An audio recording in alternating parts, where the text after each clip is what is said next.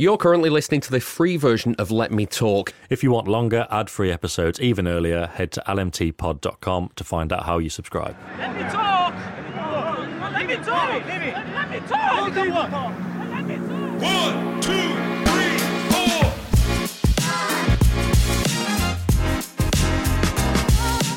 With the international break coming up and with the transfer window now closed, we've decided that there's an opportunity to discuss the shape of Manchester City's squad on Let Me Talk this time. Opinion seems to be pretty split over whether it was a good window or a bad window, and that's got us thinking about whether City are in a position that they're now stronger or weaker after the business that's been done. We're going to discuss that on today's show. I'm David Mooney. With me is the Athletic City correspondent Sam Lee. Hello. Yeah, hello. All right. Yeah. So let's get into the transfer window because this isn't a kind of a transfer window review where we look back at the business done. We've done enough as it was going through. It's kind of this interesting question. Where that are we now? I guess this is something you've been thinking about, isn't it? Well, it is because I can't remember what it was. I think it was maybe Thursday night. I was replying to Lloyd Scragg on Twitter. Because he's very much of the opinion that the squad's weaker, or maybe not weaker, but at least doesn't have the numbers. And like I say, very much of the opinion. But I'm not sure. But I'm inclined to say, well, numbers-wise, they don't really seem that worse off because of the players that they brought in. Yeah. And then maybe Palmer tips the scales. But yeah, so... And then Lloyd was sending me other stuff where people were more in line with him, and he was like spreadsheets and this is the depth or whatever. But I've seen other spreadsheets about, this is how the squad is, that looks more positive, or painted in a more positive light at least. And there were different people replying, either agreeing with, because I was more like, it's okay, and he was more like, it isn't. That kind of thing. But I had my mind up. I think it was just a good discussion. But there were people replying, like either side of the coin, really. And then... So straight away then I was like, well, this is a good talking point. It's definitely worth doing. And then Sunday night I put a tweet out about it and almost ratioed myself, basically. It got 293 likes, but it got 242 replies.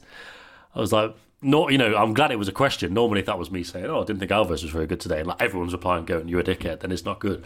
But even just flicking through, stronger, looks better when Stones returns, probably similar in strength but with different qualities, which is fine. Gut reaction a little weaker. Well, somebody saying difficult question, so again, they're probably like me. Someone says weaker in quality, but the same or similar in numbers, which is probably, if we're going to skip to the end, probably where I come along with it. Hard to tell. Good answer. Jury is out. At the moment, weaker, and probably doesn't matter. No question, we're currently weaker. Stronger, i.e. more controlling, yes. Creatively, no. That's interesting. I think we replaced Gundogan, Mahrez and Laporte with great players, but it's not a stronger squad, only because these players we need to adapt to City, which obviously I get. Marginally weaker, so obviously there's more weaker there, but again, there's another one. I think it's stronger. Teams started man marking more. Now we have guys who can go 1v1 with dribbling to beat that, which is obviously another thing. In the short term, weaker, experience lost. But yeah, so there's a real spectrum. Yeah. I mean, to be fair, a lot of people go with weaker there. I had another message from a mate last night, and he was saying, he summed it up very well. He said, I think what we lack in experience, we will make up for with a natural boost in new quality players. The dynamic will be renewed and fresher, and after a treble season, that's imperative. And I get that. That actually makes a lot of sense.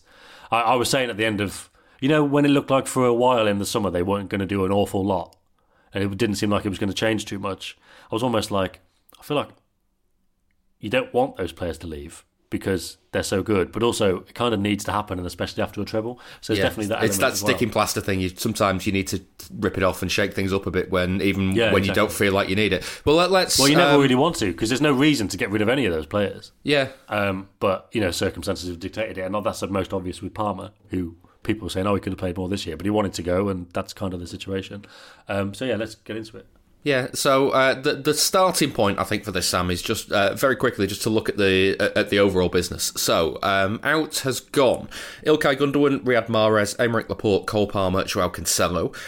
In has come Mateo Kovacic, Josko Guardiola, Jeremy Doku and Matheus Nunes. like on the face of it to begin with, 4 players in, 5 out seems like a little bit of a deficit. But then you kind of take into account the fact that it's like Cancelo, Laporte, Palmer, and to an extent Mahrez weren't playing that much at the end of last season. Mahrez a lot more involved at the start of the season, so you can kind of... I wouldn't put Mahrez anywhere near that group. Yeah, I know what you mean, but like by the end of the season, like there was a set. Yeah, but team I mean, if we're talking about, because the thing is for me, it's obviously just a different perspective, but for me, like Cancelo is a complete irrelevance. He'd gone anyway. Yeah. He'd gone, wasn't there, wasn't contributing. They won the treble anyway. There was no depth issues there. He was always going to go anyway. So for me, complete irrelevance. Palmer is difficult. He's very similar to that because, as we kind of discussed on the little Palmer episode we did last week, he was very rarely getting games anyway. And he contributed to the treble in all competitions, but like maybe not in a way like Rico Lewis did, for example. And so he's difficult because you could argue that he maybe would have had more of a window this season to play, more opportunity, and maybe he should have. But like I'd already said already, the fact that he wanted to go kind of complicated that slightly. So he's a difficult one. But Cancelo, I would say, is irrelevant in terms of this specific argument. No disrespect to what he did for City during his time here. Laporte definitely needed replacing because he didn't play too much at all. Barely played in the whole season. He is closer to kind of Palmer and Cancelo, but he did need replacing just because you can't lose that many numbers. But then Mahrez, I wouldn't have, although because he didn't start the 2 finals and he didn't play an awful lot of the big games.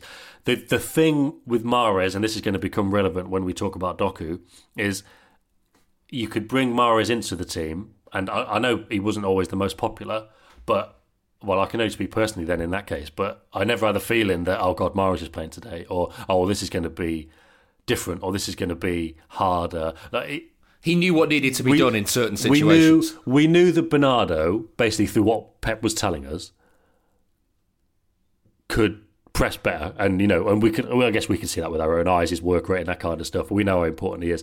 But when Mahrez played, it was never, oh God, it's Mahrez, in my opinion.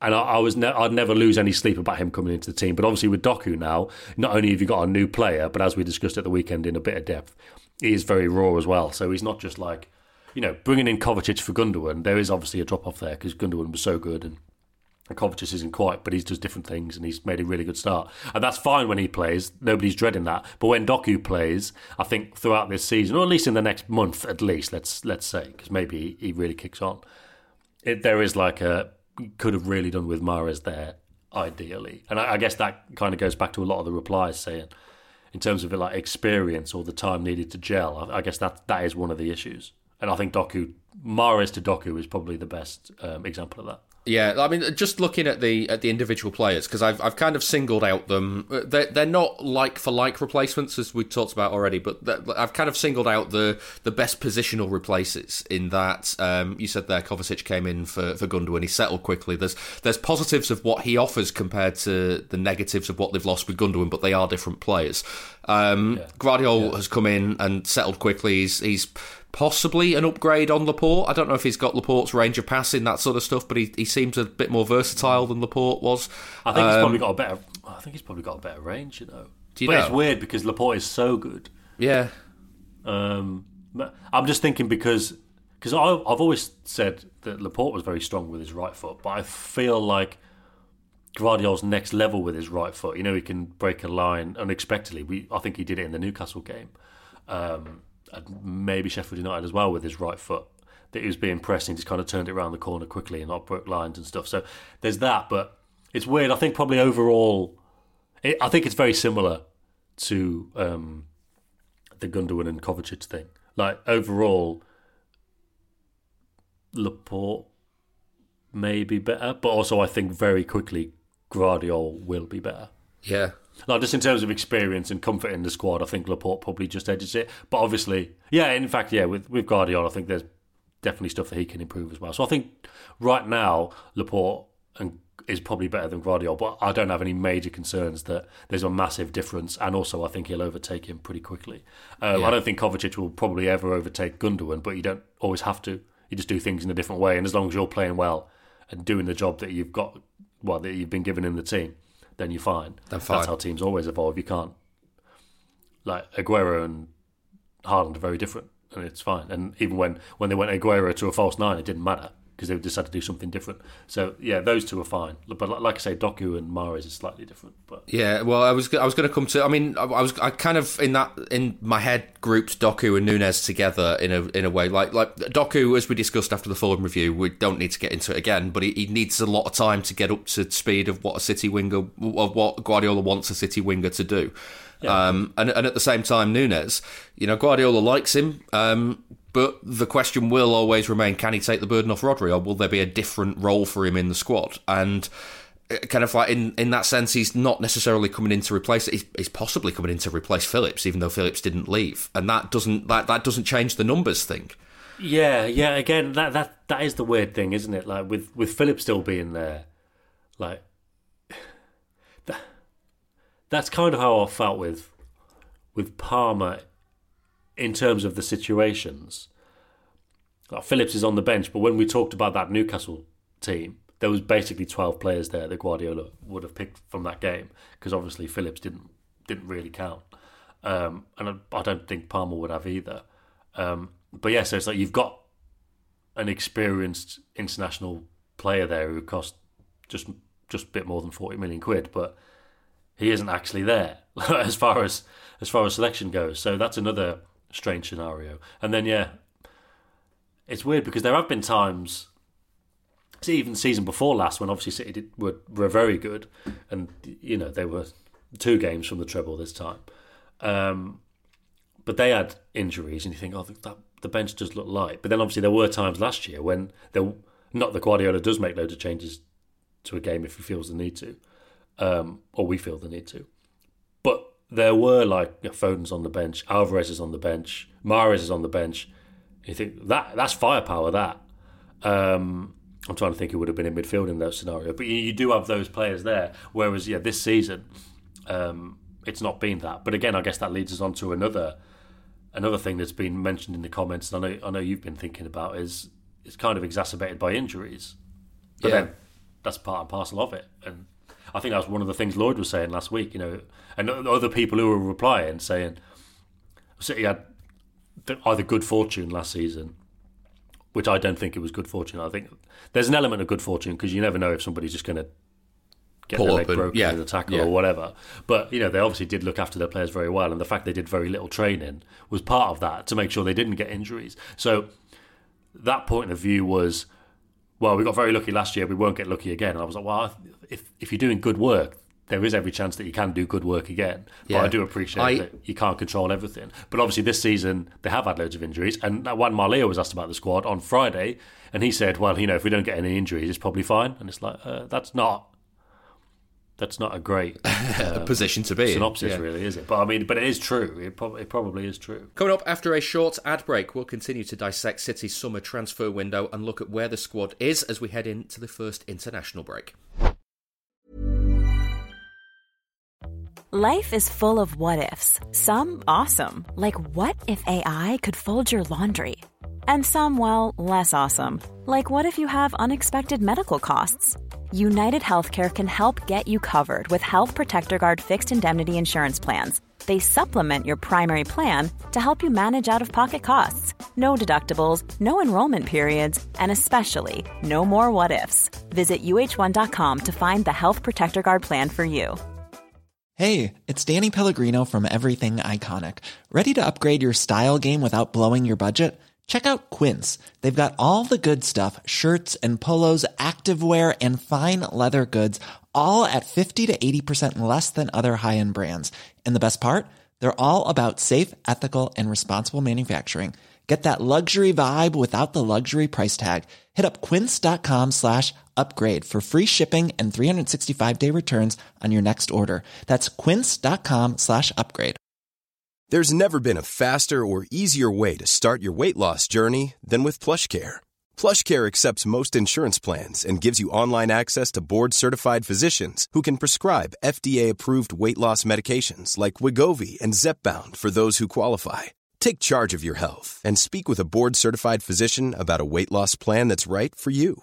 Get started today at plushcare.com/weight loss. That's plushcare.com/weight loss. PlushCare.com/weight loss. Let Me Talk is sponsored by you, the listeners. The best way to support the podcast is by subscribing via Memberful. You can pay as little as £2 per month, which gives you early access to all our podcasts ad-free, and they're packed with even more content. That gives you even more minutes of us to fill up your week. Subscribing is really easy, and the longer episodes will integrate seamlessly with your podcast app of choice, be it Spotify or Apple. Head over to lmtpod.com for more information on signing up and links to all of our socials.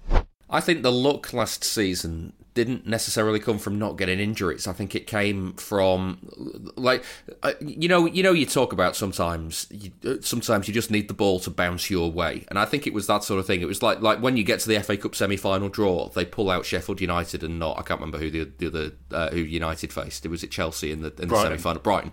But like United or Brighton in the semi-final in that week, that's the prime example of a game where City go out. And that's where I think City got lucky, not necessarily with players not getting injured or ill. No, but the reply was specifically about the injuries, the squad and injuries, and he was like, well, I think the data showed that City had the fewest days lost to injury last season. It's like, well, we won't get that lucky again. It's like, well, it's not just luck, is it?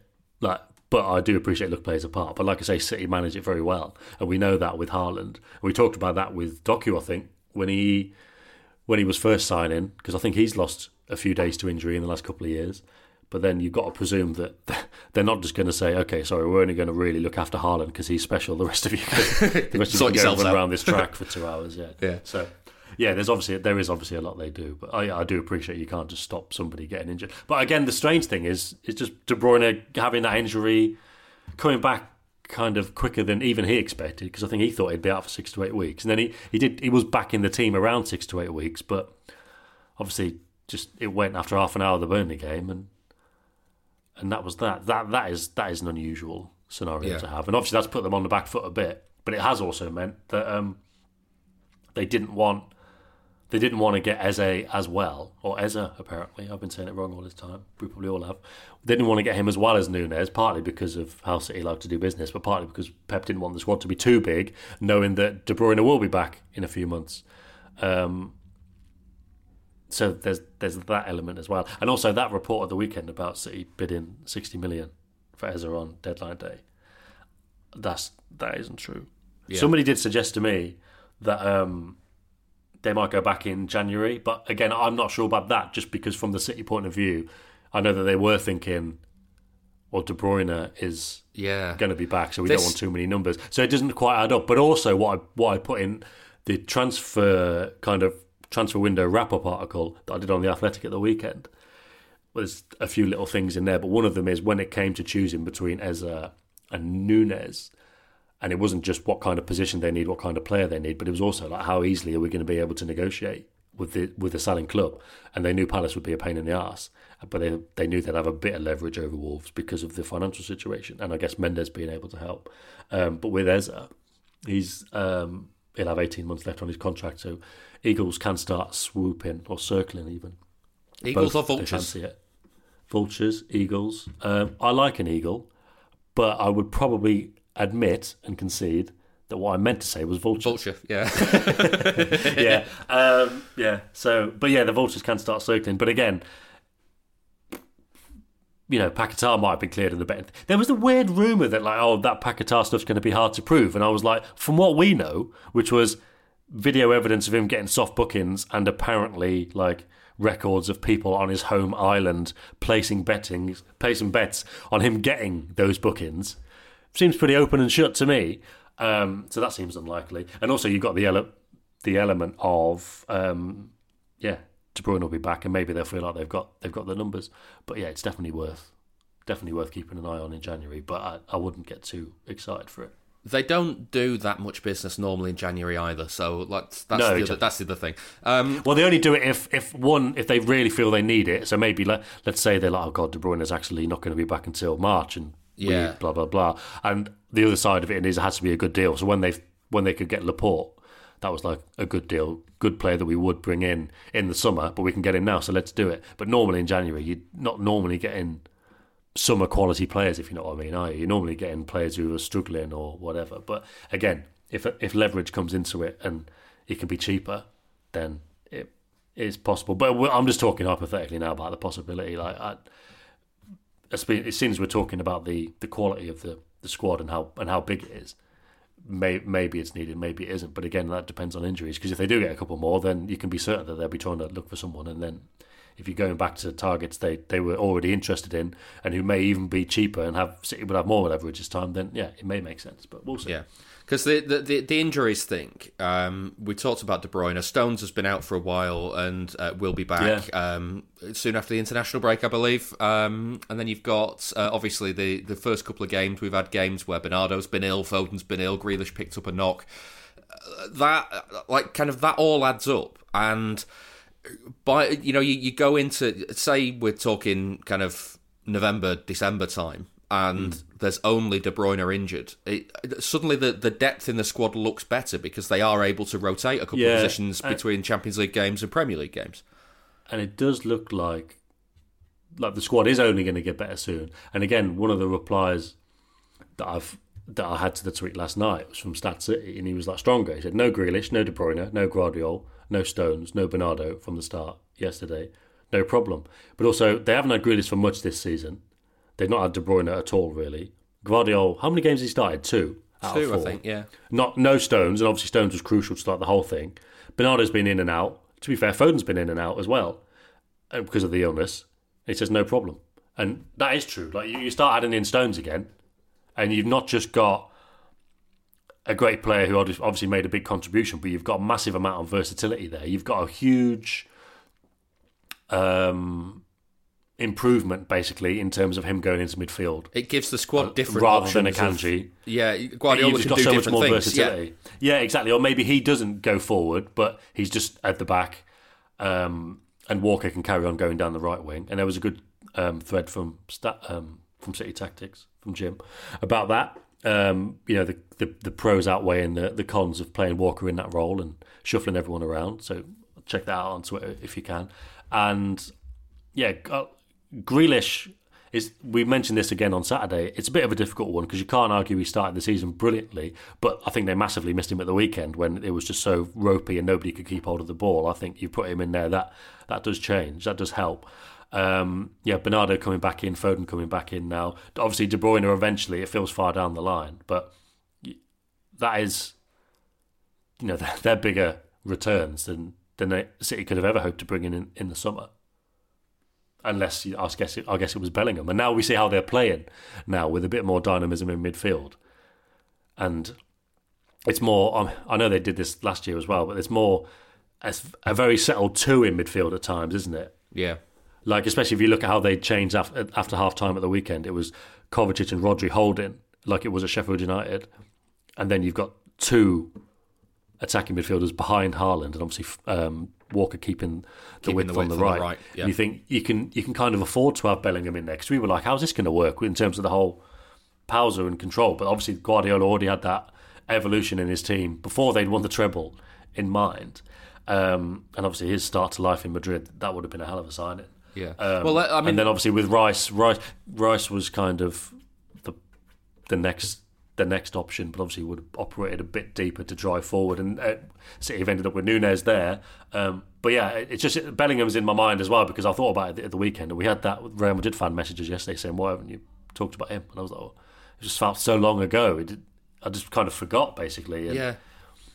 Well, he's been in Madrid for so long, but yeah, it is fascinating how he would have worked out. But again, those players we've just mentioned coming back, that we talked about the bench earlier, but the bench is suddenly going to look very strong again soon. But yeah, I admit maybe not as strong as last season.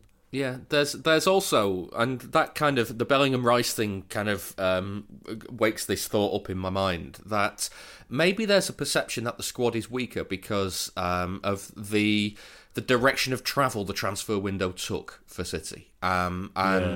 There's a lot of people who look at it and go, they wanted Bellingham, didn't get him. They wanted Rice, didn't get him. They've ended up with Núñez. Núñez is not Bellingham. And that kind of journey of travel to get to the destination. And it got me thinking about kind of City's speed of movement in the transfer window and the targets that they have. Because I think a lot of people, and I would probably include Guardiola in this, would want the players in and ready to work with them before the season is kicked off.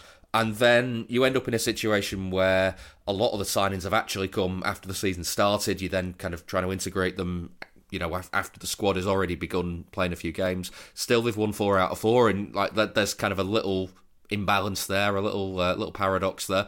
And we also know from City's recent history that second, third, fourth choice transfer targets do work out. You look at Diaz as the prime example. But still, people have the sense of just pay the money, get it done, and when the club doesn't or they miss out on targets, people start to panic. Does that feed into why people see it as weaker when maybe it isn't? I think so, and you know what? I think that's because that is very, very similar to what I've been saying about our views and other people's views, listeners' views, about the last 2 games, particularly the Sheffield United game. It didn't feel like it was going well against Sheffield United. So when you're saying just pay the money, it was like just fucking put Foden on and create some chances, just score a goal and get this game done. And the transfer window did feel a bit like that. And then obviously the more it drags on, the more kind of anxiety there is. Oh, these players have gone. Who are we going to get in? And obviously the fact that it was like, okay, it's going to be Paquetá now. And then it wasn't, and you're going to need to find something else. Yeah, that anxiety kind of drags on. And again, that has been unusual for City because it doesn't normally happen. They normally get their business done before the window. And, Akanji was the only kind of last-minute buy they've ever really made under Guardiola. So the fact that they still need to do a load of business is probably like going into a game that's 80 minutes and let's not say against Sheffield United because they were able to step it up and create loads of chances, but let's say like Atletico Madrid, Inter. And by that point, you are really thinking, we need to do something here. And then they may well score the winner in the 85th minute, but after the game, you're obviously happy, but you think, fuck, that was horrible, wasn't it? Yeah. That was not that wasn't a good experience. And kind of now, as you're reflecting on the transfer window, you think, I'm not sure, because it kind of felt so stressful for like 2 or 3 months. Depending on how invested in it you were, but there was definitely a lot of that. There was definitely a lot of people invested in it and who they were going to sign, and almost didn't matter what the name was. As soon as they were linked and as soon as people knew there was interest, get it done. People just wanted it to happen. Yeah, just want names in the building. Yeah. So and that it definitely did feel like that, and I do get that. And I mean, it's also interesting because I had a comment on my article on The Athletic at the weekend about it was the transfer window wrap up that I did, and somebody had said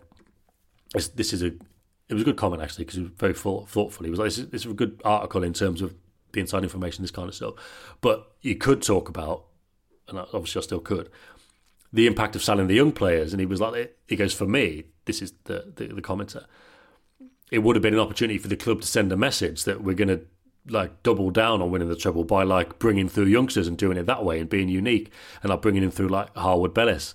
That was one of the players he mentioned, as well as obviously Palmer and McAtee. And Foden and Lewis. But I've seen loads of people all summer saying this is our chance after the treble to send a statement and go out and spend, spend 110 million on Declan Rice. And there is that element of you're never going to please everyone there. I mean, I do feel like that the point of view of hoping the academy would play such a big, bringing through Harwood Bellis rather than signing Guardiola, for example. That feels the I think more if we would have done a straw poll, I think if we would have done a straw poll of is the squad weaker or not, a lot of people would have said it's much weaker, but I'm kind of happy / hopeful that the young lads will get a chance and I hope they take it. But I think people would have been very dubious about it. But I do get obviously the argument and the appeal of bringing through youngsters, but I think to that extent I do think it's a bit fanciful. And also it does overlook the fact that they just won the treble with Foden playing regularly, Rico Lewis making a big contribution, and obviously Palmer, he certainly earned his medals. Palmer, to an extent he was making up the numbers, but he did play, didn't he? He played more than, played more than Phillips, maybe he didn't. But to have particularly the two, Foden and Lewis, City fans who've always been at the club, like Palmer's always been at the club, not necessarily a City fan. That's the thing with Palmer. Like, he has grown up as a United fan, but like you would have seen that over the weekend, but you also would have seen him in the away end at Everton last season celebrating. Yeah. Carragher grew up an Everton fan. It happens. Yeah, but I mean, it does happen. But like, I mean, there's loads, isn't there? Like, De Bruyne like United or Liverpool, so it doesn't matter. Like, and at the end of the day, they kind of love and have the passion for the team they're playing for in most cases, and obviously Palmer certainly did. But yeah, to kind of focus on that element of we should bring in so many young players. I think it does overlook the fact that they won the treble with 2 homegrown talents playing regularly. And obviously Palmer being there too and playing slightly less regularly but doing his bit. Beyond that is too much. And then obviously you've got the other side of the argument, which is let's spend loads of money and go and buy all these guys. But my answer was basically, and the answer would be to both, like the message they sent was they're not going to change how they do things. They're not going to be rushed. Or how they're they do it. They're not going to be rushed. They're not going to be panicked. They're not going to think, oh, we should do this or we should do that just because. Like I say, with the move for Bellingham and Guardiola thinking, well, this is how we'll play next season, they might have won fuck all when he was planning that. Like when they were making the move for Bellingham, there was no guarantee they were going to win anything, let alone all 3. But he was already thinking about how it's going to look next season and how it's going to evolve. Like, the fact that they've won the treble doesn't change their plans. And, again, people talk about the extra prize money, and they want 320 million prize money or something. But I think last season it was like 290. So it's not like they had all of that extra money. It wasn't like they had an extra 300 million quid they could just spend. They just carried on doing it their own way, as they were always going to do. But we talked about that, didn't we? When I asked a contact saying, could they not sign Nunez and Eze? It just makes sense. Like, just get each of them, and then you don't have. We don't even have to do this podcast then, really, because I think it looks a lot better. The bench looks stronger. I think everyone's a bit more comfortable. But that also leads us back round to what happens when everybody's fit again, and like you've then got a Guardiola squad with too many players. And that's the thing. Like, I think most listeners, if we weren't all Pep washed, most listeners and probably myself would think, well, a bit more depth, like, especially because they haven't got loads. 15, 16 senior players isn't going to kill you. But obviously the way he likes to do it, and it has worked. And he said, didn't he, like, you look at other clubs, they're trying to get rid of players they don't need anymore because they don't have that problem, which is mad actually, because they did, really, with Laporte and Cancelo. I mean, maybe he's kind of cancelled out his own argument there. They just don't like to. They don't want, as much as we would feel more comfortable with a lot of names on the bench going, oh, look at these guys. Change it this way. Yeah, but they probably don't want, they don't want loads of big names on the bench, because if they make so few subs, like, only one of them's probably coming on. If it's a tight game, only one of them's coming on, and then even like the game at the weekend, it was a chance to get Gomez on, Phillips on, because the bench wasn't that strong. But once everyone is back, those guys aren't coming on, and you've got all of a sudden, let's say Eze, if he had signed, he's getting 15 minutes. I mean, who else? Nunez eventually, he'll be getting the 15 minutes. Phillips will go back to getting Sodor, although he seems absolutely indefatigable in terms of his happiness at playing or not. But yeah, everyone kind of gets bumped down the pecking order, so it kind of comes back to that, I guess. Not I guess. He just doesn't want that many players. He doesn't want too many. And also the other element, if we're talking about versatility and how they can solve problems, at the weekend they did it without making any subs. Yeah, they do it a lot by, and that's why they got so many, and they got versatile players. So you look at it as on paper, and you look at the bench sometimes and go, that's weak. Obviously, the Newcastle game, you couldn't deny that it was weak, or there weren't many options. But there is a lot they can do within the squad, and that's why it was so important to keep Bernardo and Walker, because they can do different things with them. That's it for the free version of Let Me Talk. There's more if you sign up as a member. Sam, what's on the agenda for members this week? Yeah, so there's loads of stuff along the same lines, obviously, but the prospect of a new era under Pep, maybe the 4th iteration of a great City team, new players, maybe even suiting the system more, and something I hadn't really thought about before, but City have got rid of most of their moaners, and how that might help going forward. That's all for members. Those ad-free episodes are longer and they're out earlier. You can find out more on lmtpod.com. If you want to send us an email, it's hello@lmtpod.com. We're also on Twitter, Instagram and TikTok, so just search for LMTpod on there. Thank you very much for listening. We will see you next time.